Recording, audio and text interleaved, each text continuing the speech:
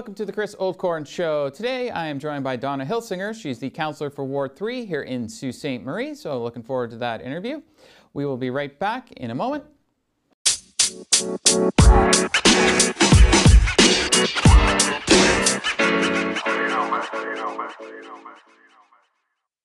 And welcome back. Today I'm joined by Donna Hilsinger. She is the counselor for Ward 3 here in Sault Ste. Marie. She was the former general manager of the Watertown Inn, which I'm sure you all know where that is. She's also won awards for the Northern Ontario Business Influential Woman Award, the Queen's Diamond Jubilee Medal for Community Service, Chamber of Commerce Athena Award, Leading Women's Building Communities Award, Honorary Member of Algoma University, Honorary John Rhodes Scholarship Dinner, and the Paul Desag Community for Achievement Award. When she's not accepting awards, she is a counselor. Welcome to the show. Hello. Thank you very much. So I ask this question of each politician when I interview them the first time. What made you want to enter municipal politics? Well, as what you just mentioned indicated, I've spent quite a number of years, starting in the early 2000s, really immersing myself into the community and getting involved in a lot of different activities around things like trail development, economic development, and tourism. I've worked on boards and committees in child welfare, healthcare, education. I work in queer advocacy for queer youth, and I'm sure there's a few other things I'm not really remembering right now, arts and culture. And so as you mentioned, I was the general manager at the Water Tower Inn, and in 2016 I left that position, and I still stay involved with the hotel to a certain extent, but I'm not in any way, shape, or form involved in the day-to-day operations. And I just was looking for other ways to stay connected to the community, and an election was coming up in 2018, and many people had encouraged me over the years to run for politics of at some level, whether it was federal or municipal or provincial. And so I took the opportunity to try and apply myself and work hard for my community in the elected environment. And so I was elected to City Council in October of 2018. Yeah, you're quite the busy person around town. Okay, so I'm a new resident here. I moved here last September, but part of the reason I moved here was I saw some of the future Sault Ste. Marie videos talking about, the lifestyle, sort of more relaxed, quieter community than the hustle and bustle of some of the larger cities. What are some of your ideas to grow the city to 100,000? I mean, I cover city council, and it's brought up all the time that we need to build the city to 100,000 people. What are some of your thoughts on how we can get to that 100,000? Well, I was part of the group part of the community roundtable, and prior to that, the efforts that brought the Future Sault Ste. Marie to the reality. And a lot of the ideas that I have are reflected in some of the things that we're doing now, and they certainly weren't singularly my ideas, but I think when I look at, we needed a goal to focus on to grow our community. Our community has been in the 83 to 85,000 range. We're down in the 73 or 74,000 range. We were at that time anyways. And if a community isn't growing, it can't continue to invest in its infrastructure and its amenities and its services and attract visitors. So we set ourselves a goal of 100,000 residents by 2037. And how are we going to get there? Well, we're going to get there by doing exactly the kinds of things that we're doing now. We're taking a different strategy in terms of investing in Sault Ste. Marie and building amenities and services that are incredible for our current residents, but also are going to attract people who are away. So as you mentioned, we have an incredible quality of life here. We are very lucky. We are minutes away from the largest freshwater lake in the world. We can get around easily in our community. The cost of living here is very affordable. And so we need to invest in more community amenities. Look at what we're doing downtown with the plaza, for example. Really essentially changing what our city looks like and investing in things that are going to support what Mother Nature gave us, if you will. We have a beautiful, beautiful space to live in. We have quality education for our youth and in high school and post-secondary. We have access to arts and culture, but we're continuing to improve those things and add more to that inventory and things that people can do. That's how we're going to get there. People like yourself, you mentioned, they want a better quality of life. They don't want to commute an hour or 2 hours a day to get to work. They want to have access to the outdoors. They want to have a lower cost of living, and we're working towards attracting those people to be able to come to Sault Ste. Marie and have the best of both worlds, especially now when working from home for many is so it's easier, it's more accepted, it's easier. So whether you come to Sault Ste. Marie and you bring a job with you from another place that you were, or whether you come to Sault Ste. Marie and take a job here, it can be a great place for you as a young adult, as a family, raising your family, or just hanging out when you get a little older and you're retired and you want to take advantage of the outdoors. Yeah, when I was growing up, I grew up just outside of Barrie, and my dad commuted to Toronto for work every day.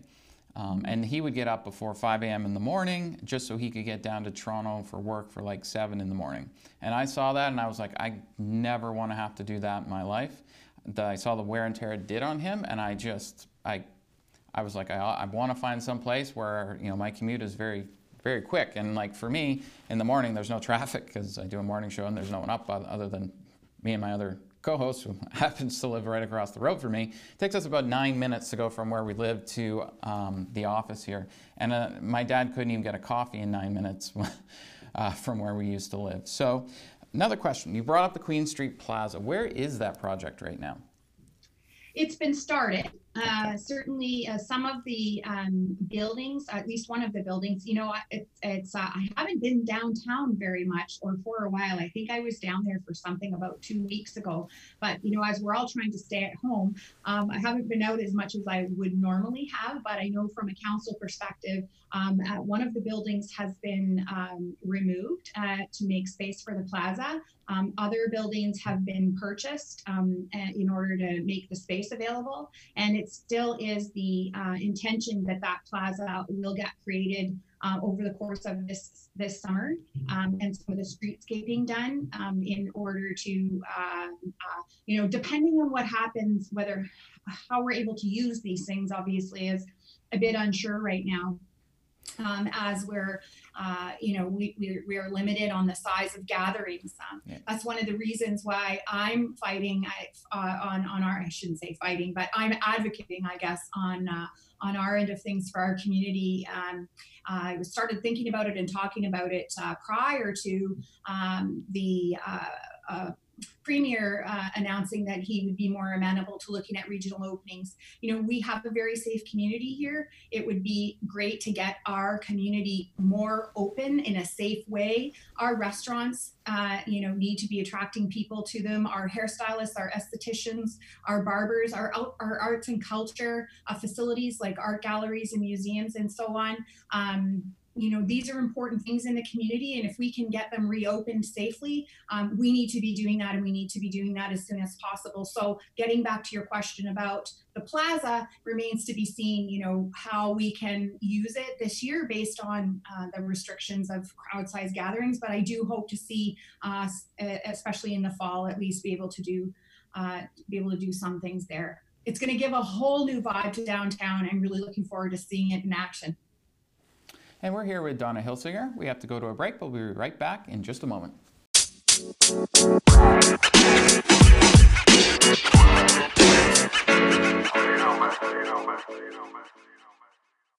Welcome back. Today we're joined by Donna Hilsinger. She is a councillor for Ward 3 here in Sault Ste. Marie. And we're going to continue our talk about growing the city. One of the problems that we have in the city is that young people, they go away to school and then they don't come back. There seems to be an exodus of young people from Sault Ste. Marie. What can we do to bring those kids back when they're done their school? Well, the kids are only going to come back, or the young people are only going to come back if they have a job. Yeah, I right? call them kids because I'm in my 40s, so they're kids It's to me. okay. That's okay. That's okay. I do some teaching these days, and even with my work with Algoma University, I always call them kids. So, Yeah. but then I get corrected, and please call them students, which is fine.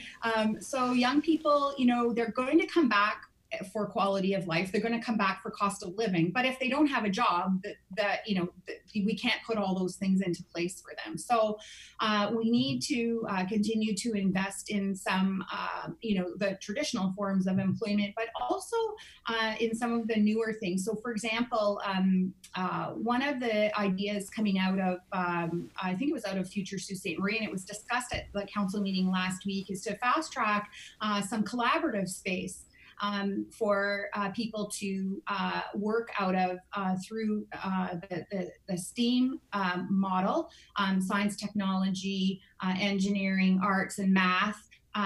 Bringing people together to collaborate in spaces. That's an example of doing something that's very attractive to young people. People of my generation, we're all used to working, in offices with doors and that sort of thing. And that's not how young people work. That's not how they want to work. So we need to mold our community so that it's, it's attractive to all ages of people, and invest in some technology-based and working with technology-based companies that are going to be providing jobs in addition to other types of jobs in retail and the service industry and so on, that young people need in order to be here. So there's a will, there's a way. Yeah, and one of the other things you're passionate about is transit. Now, obviously, transit is a little different right now because of COVID-19. But once things start to get back to normal again, whatever that new normal is, what are some of your suggestions for improving transit in the Soo? Well, the first suggestion I have, and I have been talking about this at council, is we have to start thinking about transportation in general in our community. Mm-hmm. We talk about roads budgets. And I am encouraging our staff and our councillors to think about transportation budgets, because transit is a part of transportation, right? So my ideas are that we continue to look at transportation in the city more holistically, and how do we serve the various different areas of the city with transit, with trails for walking and for cycling, expanding cycling lanes. I'm very happy to see that we're moving ahead to get I think it's over 9 streets now, cycling lanes will get installed. So giving people the choice to get around, whether they're driving a car, riding a bike, walking, using public transit, or combinations thereof. So for example, the new buses that we purchased, and I think even on some of the older buses that we have, bike racks have been installed on them. So now I can ride my bike to a bus stop, I can get on the bus and put my bike on that bus, and then I can go where I need to go. I can use multiple forms of transportation, and depending on how I'm feeling that day, the weather that day, where I have to go, and so on, transportation in Sault Ste. Marie needs to be looked at more holistically. And that's how we'll tackle that, certainly going forward, I'm hoping. Yeah, absolutely. I mean, you could ride your bike to work, and then all of a sudden there's a rainstorm, and then you can take the bus home. That just makes total sense to put bike racks onto the buses to do that. And I've seen that in all the major cities that I've lived at in like the last 10 years. We're joined today by Donna Hilsinger. She's the councillor for Ward 3, and we'll be right back after the break.